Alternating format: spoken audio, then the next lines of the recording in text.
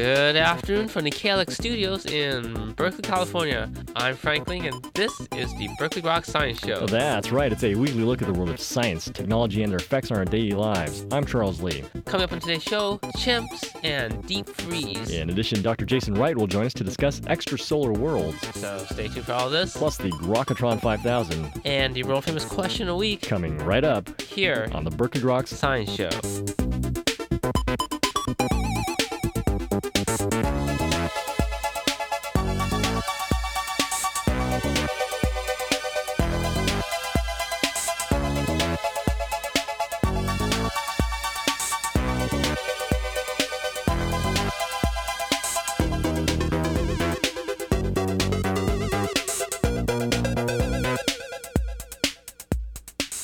Welcome back to Berkeley Groks. I'm Frank Ling. And I guess that makes me Charles Lee. How you doing, Frank? Here's our story and our animal fact of the week, actually. Oh, do we have animal facts of the week still? I thought it'd been long gone with the dodo. They have a nasty habit of coming back. It's like a bad Ed Wood film. So it turns out in Austria, chimps have now legally been declared non-human. Why are they not afforded the same legal rights as us humans? So this came from a case in which an animal rights group wanted to declare this chimp, actually a famed member of a zoo, to be a human in order for them to gain guardianship over it. But for whatever reason, the judge in this case has rejected the notion that a chimp could be a person. One of the reasons why they wanted to have this chimp declared as a person was that they wanted to make sure that whoever gets in charge of it will not have the right to sell him. Okay.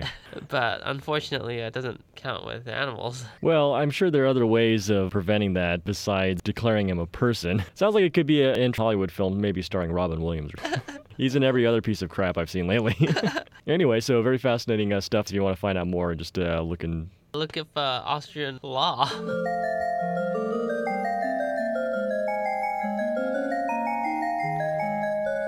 Well, it might not matter if the chimp is a person or not, especially if the Earth goes into the deep freeze. I've always wondered if our president was a chimp or not. Well, researchers have postulated that the Earth has gone into large periods of deep freeze, what they call the snowball Earth hypothesis. Right. New research is suggesting that, in fact, large amounts of carbonate in the oceans might actually prevent the Earth from going into the deep freeze.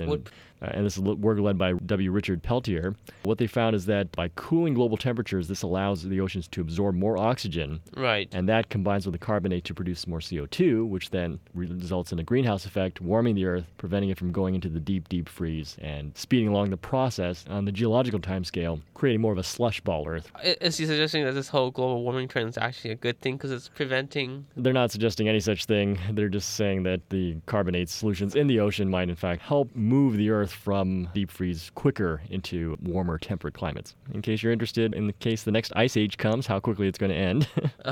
Published in a recent edition of Nature. And that was this week's review of current developments in the world of science and technology. You're listening to the Berkeley Grok Science Show. In a few moments, Dr. Jason Wright joins us to talk about extrasolar planets. So stay right there.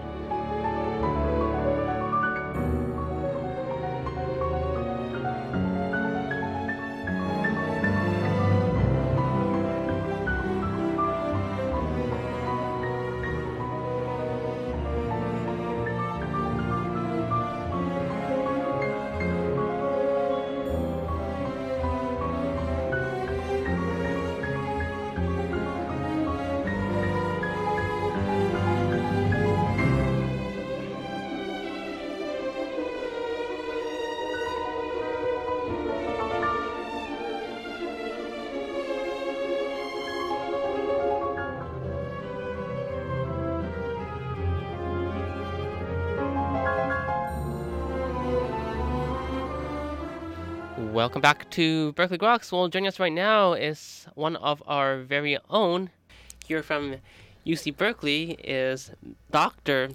Jason Wright, who will tell us a little bit about extrasolar planets. Dr. Wright, thank you so much for joining us here today. No problem. So I understand you'll be leaving us and going to Cornell for your postdoc, but perhaps you could tell us a little bit about what your thesis was about here. Sure. I've been working with Professor Jeff Marcy here at Berkeley for the last several years, and I got my thesis finished in 2005 on extrasolar planets. So we look for planets orbiting other nearby stars trying to find systems something like our own solar system.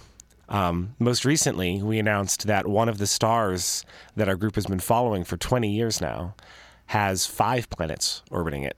We recently discovered the 5th planet around this star. So all of these are giant planets like Jupiter and Saturn and Uranus and Neptune around our sun. But this star has 5 of them. And so even more than our sun has of these large giant planets. And so can any of these planets be a replacement for the Earth once the sun, starts to swell up and we get fried? Well, like the outer planets in our solar system, they're these giant balls of gas and ice, so they don't have any solid surface like the Earth does. Also, most of them are not in the sort of places where you'd want to go because they're either much too close to their star, so they're too hot, or they're too far away, so they're too cold. But there are a few in this Goldilocks zone, this so-called habitable zone, where you might be able to have water. And so if they had a moon or something like that with a solid surface, it would be a nice place to go if you could ever get there. But these things are very, very far away. And so this 5 planet system, how far away is it? That one's 41 light years away. Okay, so at the minimum, it takes 41 years to get there. That's right. Assuming that we can go at the speed of light. That's right, which we're very far from. Even if we wanted to send a probe without any people on it as fast as we could, it wouldn't get there in our lifetimes. It would have to be something that our great-grandchildren thought about or something. Very cool. So, what happened to some of the more interesting discoveries about these extrasolar planets? Have you gained any interesting insights from their formation? Oh, yeah. We've now discovered over 200 of these things. So we know about around, stars all throughout our galaxy, over 200. And these are mostly in planets. the Milky Way. They're all in the Milky Way, yes. Okay, and since there's 100 billion other galaxies out there, that means there's going to be that Yes. So one of the most important things we've learned is that most stars, well, what we've found is that a few % of stars have detectable planets. But one thing to remember is that we're only just becoming sensitive enough to detect a planet like Jupiter. So if we were looking at our own solar system from far away, we would just now be starting to announce that there's a planet there at all. So far we've detected planets around a few % of stars. The real number is probably much larger. So it's likely that most stars in the galaxy, I think, have some planets around them. And so, detecting objects so far away probably requires very sensitive instruments. Could you tell us maybe some of the ways you use to detect these planets? Sure. There are a few ways that astronomers detect planets these days. The way that we use here at Berkeley was the method that was used to detect the first planets around other stars.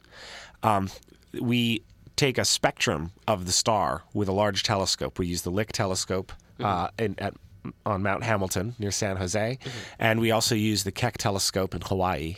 So these are twins, right? Twin telescopes. Oh, there are 2 Keck telescopes. That's right. We use Keck 1, which is one of the 2 out there on Mauna Kea. And so these large telescopes collect the light of the star, and then we put the light at Lick Observatory. One of the things is a prism, and we basically spread the light out into all the colors of the rainbow. The atmosphere of the star will actually remove some of the colors. So when we look at that rainbow, we see there are missing colors. As the planet orbits the star makes a little tiny orbit a little bit around the planet too, because the planet has some mass. Right. And so the planet tugs on the star just like the star holds the planet in orbit. As a result, the star moves very slightly back and forth in a little circle as the planet goes around it. When it moves away from us, by the Doppler shift, all of the colors are shifted toward the red. And so we can tell from those missing colors that they've all gotten slightly redder. I see. But this is a very sensitive measurement. The speeds we're talking about are meters per second. So the star physically is not moving very fast. These are, you can throw things at meters per second. Right. And so these are very subtle Doppler shifts to try to detect, especially in visible light, which is the wavelength we use. And so, for example, with a 5-star system, are you going to detect 5 different shifts in the Doppler? Yes, we have to decompose 5 different signals. And so what we see is that every few days it will go back and forth. And then on a longer time scale, every couple of weeks it goes back and forth. And then every month it goes back and forth. And for the outer one, it's every few years it goes back and forth. So it's a very complex system to try and unravel. And it takes a lot of computing time to really make sure you've got the right answer. Well, it's really inspiring. And studying these other extrasolar systems, what does it say about our own solar system and perhaps where it might end up? Well, one thing that we've really been interested in is how unique our solar system is. Is it that all the other stars also have solar systems like ours with maybe rocky planets like the Earth that can support water? Or is there something strange or unique about our solar system?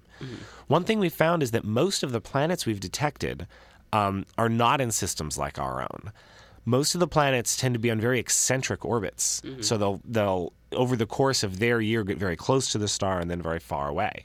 The planets in our solar system are all on nearly circular orbits. And that's unusual. And that appears to be unusual, although very recently we've detected a few planets that seem to be good analogs for Jupiter.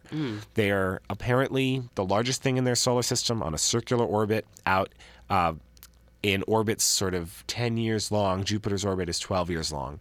And so we recently announced a particular planet that we just saw the orbit complete that seems to be a good Jupiter analog, and there is plenty of space interior to its orbit where we don't see anything. Oh, I see. And since we aren't sensitive enough to detect something like the Earth, there could easily be an Earth-like planet inside. So the solar system's architecture isn't common, but it doesn't look like it's unique. In a few hundred or 1,000 stars that we've been studying, we have found a couple examples like it. So we know that galaxies typically have a disk-like structure, presumably in order to conserve angular momentum. Do solar systems have the same phenomena? Yes, when a star forms, it forms from a large, maybe roughly spherical ball of gas. And as that gas collapses, as you said, to conserve angular momentum, it will flatten into a disk. And that disk will feed that inner star as it grows. But the leftover remnants in that disk, when the star is finished forming, will themselves collapse in different ways to form planets.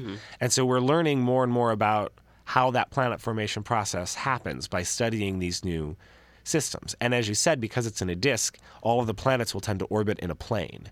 So they're not going every which way around the stars, we think. We think they're all like in the solar system orbiting in the same plane.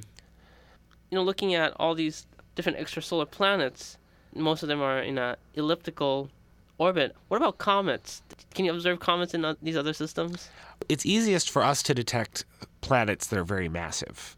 So the mass of Jupiter is sort of par for the course for what we can detect. Okay. The least massive objects we've detected are at least 5 Earth masses or so, which is much less than a Jupiter mass. So we're getting very sensitive.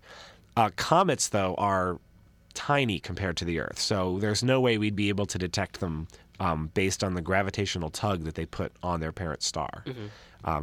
And as you said, they tend to be on elliptical orbits. These things are so small they get pushed around easily by the planets, which can tend to knock them out of their circular orbits and send them on these very elliptical orbits. And what about the asteroid belt? Is that also similar material that the planets are made out of? Yeah, we think so. We think the asteroid belt probably is the leftover remnants of the planet formation process. And this is material that, for whatever reason, probably having to do with Jupiter's gravity, never managed to become part of a planet and also never got cleared out. Because usually when you have comets and asteroids flying around the solar system, sooner or later they get too close to a planet and the planet kicks them out of the system. But those asteroids in that region are in particularly stable orbits and apparently can just last there for billions of years. I see. And what about moons? They tend to look, or in some cases, behave as planets as they're spherical. Are they actually planets that have been captured in the orbit of the Earth and Jupiter and Saturn? Some moons in the solar system are captured objects, and we think that because when we look at them, they look an awful lot like the asteroids or Kuiper Belt objects near that planet. And since they look just like those other things and they tend to be on very strange orbits, sometimes retrograde backwards orbits, it's pretty clear they were captured. But most of the larger moons probably formed around their planet under some other moon formation process. Detecting moons around other star systems, though, will be very difficult because, again, they're so small. They're also very near the planets we're detecting. So the only real way you could think about trying to detect a moon is if you had a very close-in planet, and some of the planets we detect are very close to their stars, that happens to pass right in front of the star. Right. And when that happens, we can actually see the light of the star dim as this planet eclipses part of it. And that's a pretty rare event, but we know of a handful of examples now, and there are people looking for many, many more of those. It's conceivable that a large enough moon might be detectable by that method if it were orbiting one of those planets. And speaking of the formation of these planetary objects, you mentioned that they came from dust and gas that were originally, spinning around what became the star. Is most of that dust and gas still out there, or were they actually captured into these planetary objects? I guess what I'm trying to say is there more material out there to produce more planets? So the material that produces a planet is usually all bound to the star when the star is forming. So we don't have material from in between the stars falling onto the system to make the planets. Stars tend to form in regions where there's already a lot of gas in one place. Right. And some piece of that cloud will collapse. And all of the gas there will either form the star or the planets or get blown away in some manner. And so what you start with is the material that forms that system. But there's plenty of stuff out there that can form more planets and more stars. But everything in the system should be basically the same age, made from basically the same stuff. So looking back, how did you become interested in astronomy, and what really inspired you? I don't know. I've always wanted to be an astronomer. As far back as I can remember, I wanted to be an astronomer. So I don't really know why. I guess I'm really fortunate that it turns out that I like astronomy and I'm good at it, because there's no reason that, as a second grader, I would have had any idea what it really was to be an astronomer. But I do enjoy it, and so that's lucky for me, I guess. Great. And for those hobbyists out there who look into the sky pretty often, what are some of the interesting things that you would want them to have a look at these days? Well, I guess it depends on how serious a hobbyist we're talking about. If you've just got a pair of binoculars and you want to see what's out there, there's a comet out there right now. I'm not sure how bright it is anymore, but a few weeks ago it was actually a naked eye comet. Yes. And there are plenty of amazing things that you can see with binoculars. Some people really get into the hobby and start buying CCD cameras and start doing astrophotography and putting together color composite pictures of the brighter nebulas and stuff like that. Now, with these planets being detected that are passing in front of their stars, there are some amateurs who are detecting planets themselves. So when a planet goes in front of the star, it's a very subtle change in the star's brightness. But even commercial hardware CCD cameras are sensitive enough to detect that dip. And so a careful amateur these days can detect the planets that we've already detected. And there's a project run down in Santa Cruz called transitsearch.org, where amateurs are being used to find new planets. And one of the most recent transiting planets detected, it was an amateur who contributed some of the first data to show that it was really going in front of its star. So amateurs can contribute in an important way to this science by looking for and discovering new planets. So now that you're moving on to Cornell, are you going to be pursuing a different project or something similar? I'll be working with a different group who's trying to detect planets using a similar technique to the one that we use at Lick and Keck. So instead of using optical light and the colors of the rainbow, we'll be working in the near infrared. And we'll be using a different kind of spectrometer that spreads the light out. It's this experimental new instrument that was developed at Lawrence Livermore, actually. We use interferometry there to try and detect the radial velocity, the radial motions of stars. And we'll be looking for planets at Cornell around stars much smaller than the sun. Oh, I see. So these are very faint objects. You can't see them in the night sky. They're very red. But the advantage is they're very light compared to the sun. So the planets pulling on them pull them a lot more. And so we should be able to detect even smaller planets than we can detect right now around stars like the sun. So we're hoping to find rocks, things like the Earth, orbiting these very dim, faint stars. Great. And, I just came back from the science policy program in D.C. I'm just curious, what are your thoughts about funding in astronomy or astrophysics? Why should the public care about these developments? Well, I think astronomy is really blessed as sciences go because it captures the public interest in a way that keeps it at the forefront. Agencies like NASA, which are primarily dedicated to putting things in space and engineering and aeronautics, make sure that they spend a good portion of their budget on things like the Hubble Space Telescope, because then these astronomical images, these amazing images that only something like Hubble can produce, really serve as, literally posters for the agency. And I think that's a wonderful thing that the public finds what we do so interesting. I find it so interesting too. There are really two funding channels for astronomy in the government. There's NASA, which generally focuses on astronomy done with spacecraft from above the atmosphere. And then the National Science Foundation is the other major channel that just funds science in general across the country, including astronomy and astrophysics.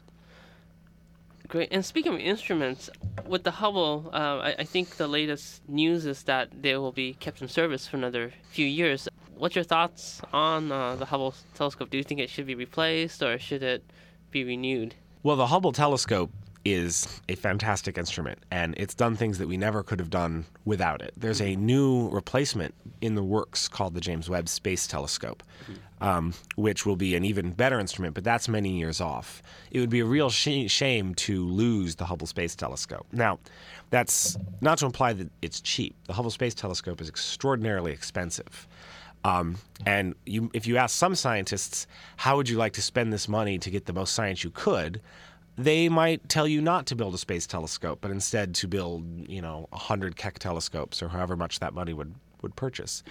But the way I look at it is that money wasn't necessarily for science. That was money to put things in space. It was money for NASA to use to promote the American space program. So as long as we're putting big things in space, I love the fact that it's a telescope. And I love the fact that they're going to service it and keep it going. It's really down to its last leg or last gyro or, there's a lot of things wrong with it that need repair. But if they can get up there before it finally kicks the bucket, we'll get many more years of great science out of it, which is just a wonderful way, I think, to spend our space dollars. Great. And with these new instruments, do you think it will enable us to observe even more objects that we were not able to observe before, or more planets? Yes. Getting Hubble back fully operational will help us discover all sorts of things. The nice thing about Hubble is because it's upgradable and repairable, every time you go up, you've built instruments that are much more sensitive than the previous generation. So every time you go up there, it's like you have a brand new telescope. Okay. So yes, the new instruments exactly. So the instruments that are going up to replace the current instruments will be even more powerful and allow Hubble to do things it couldn't do even when it was fully operational before. I see. Great. Well, that's really exciting. I guess we're running a little bit out of time here. Are there any last words you'd like to add about yourself or astronomy? I would just encourage anyone who hasn't taken the astronomy courses offered by the department to take them, because we've got a great suite of faculty teaching some really great courses. Everyone knows Alex's Astro 10 class, Alex Filipenko's Astro 10 course, but there are a lot of others as well to study the planets and cosmology and, come in and see what people at Berkeley are doing and learn about astronomy because, it's a really fascinating topic, and I never get tired of it, and we at the department really love to teach it. Well, Dr. Wright, thank you so much for joining us here today. No problem. And you were just listening to Dr. Jason Wright discussing extrasolar worlds. This is the Berkeley Grok Science Show. Coming up in just a few minutes, it's the Grokatron 5000, the world-famous question of the week, so stay tuned. When you wish upon a star, makes no difference who you are. Anything your heart desires will come to you. If your heart is in your dream, no request is too extreme. When you wish upon a star as dreamers do. Fate is kind. She lives to those who love the sweet fulfillment of their secret longing. Like a bolt out of the blue, fate steps in and sees you through.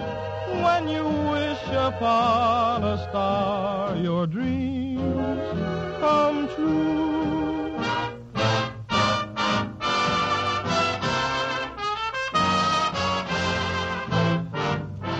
All right, and now it's time for the question of the weekend. Right here in the studio, we have our very own Tokyo Kid to give us the answer. Tokyo Kid. Thank you, Dr. Lee. It's been a while, Tokyo Kid. Where you been? Around the world, it's an exciting adventure. You do seem to find adventures all over the place. They're very exciting. Does it bond you to the situation whenever you're in it? There's just too much bonding going on. That's why my foot keeps dragging. Well, we're curious, what is a hydrogen bond? Hydrogen bond. It's a very special type of bond, and thank God we have this hydrogen bond. Otherwise, the water will evaporate at a much lower temperature, and we could never take our showers. We all need our showers. Yeah. So the hydrogen bond is a special interaction between the hydrogen atom, particularly with oxygen, nitrogen, and the fluorine. They are not covalently bonded, but a special interaction between other molecules cause extra force of attraction between the molecules. And so, for example, the boiling point will become higher. Wow. And that's all for this week's edition of Berkeley Groks. Make sure you tune in next week for more from the world of science and technology. If you'd like to contact us here at Berkeley Groks, you can email us at groks@hotmail.com. For Berkeley Groks, I'm Frank Lane. And I'm Charles Lee. Make sure you also see us on the web at www.groks.net. Have a great afternoon and stay tuned for more music.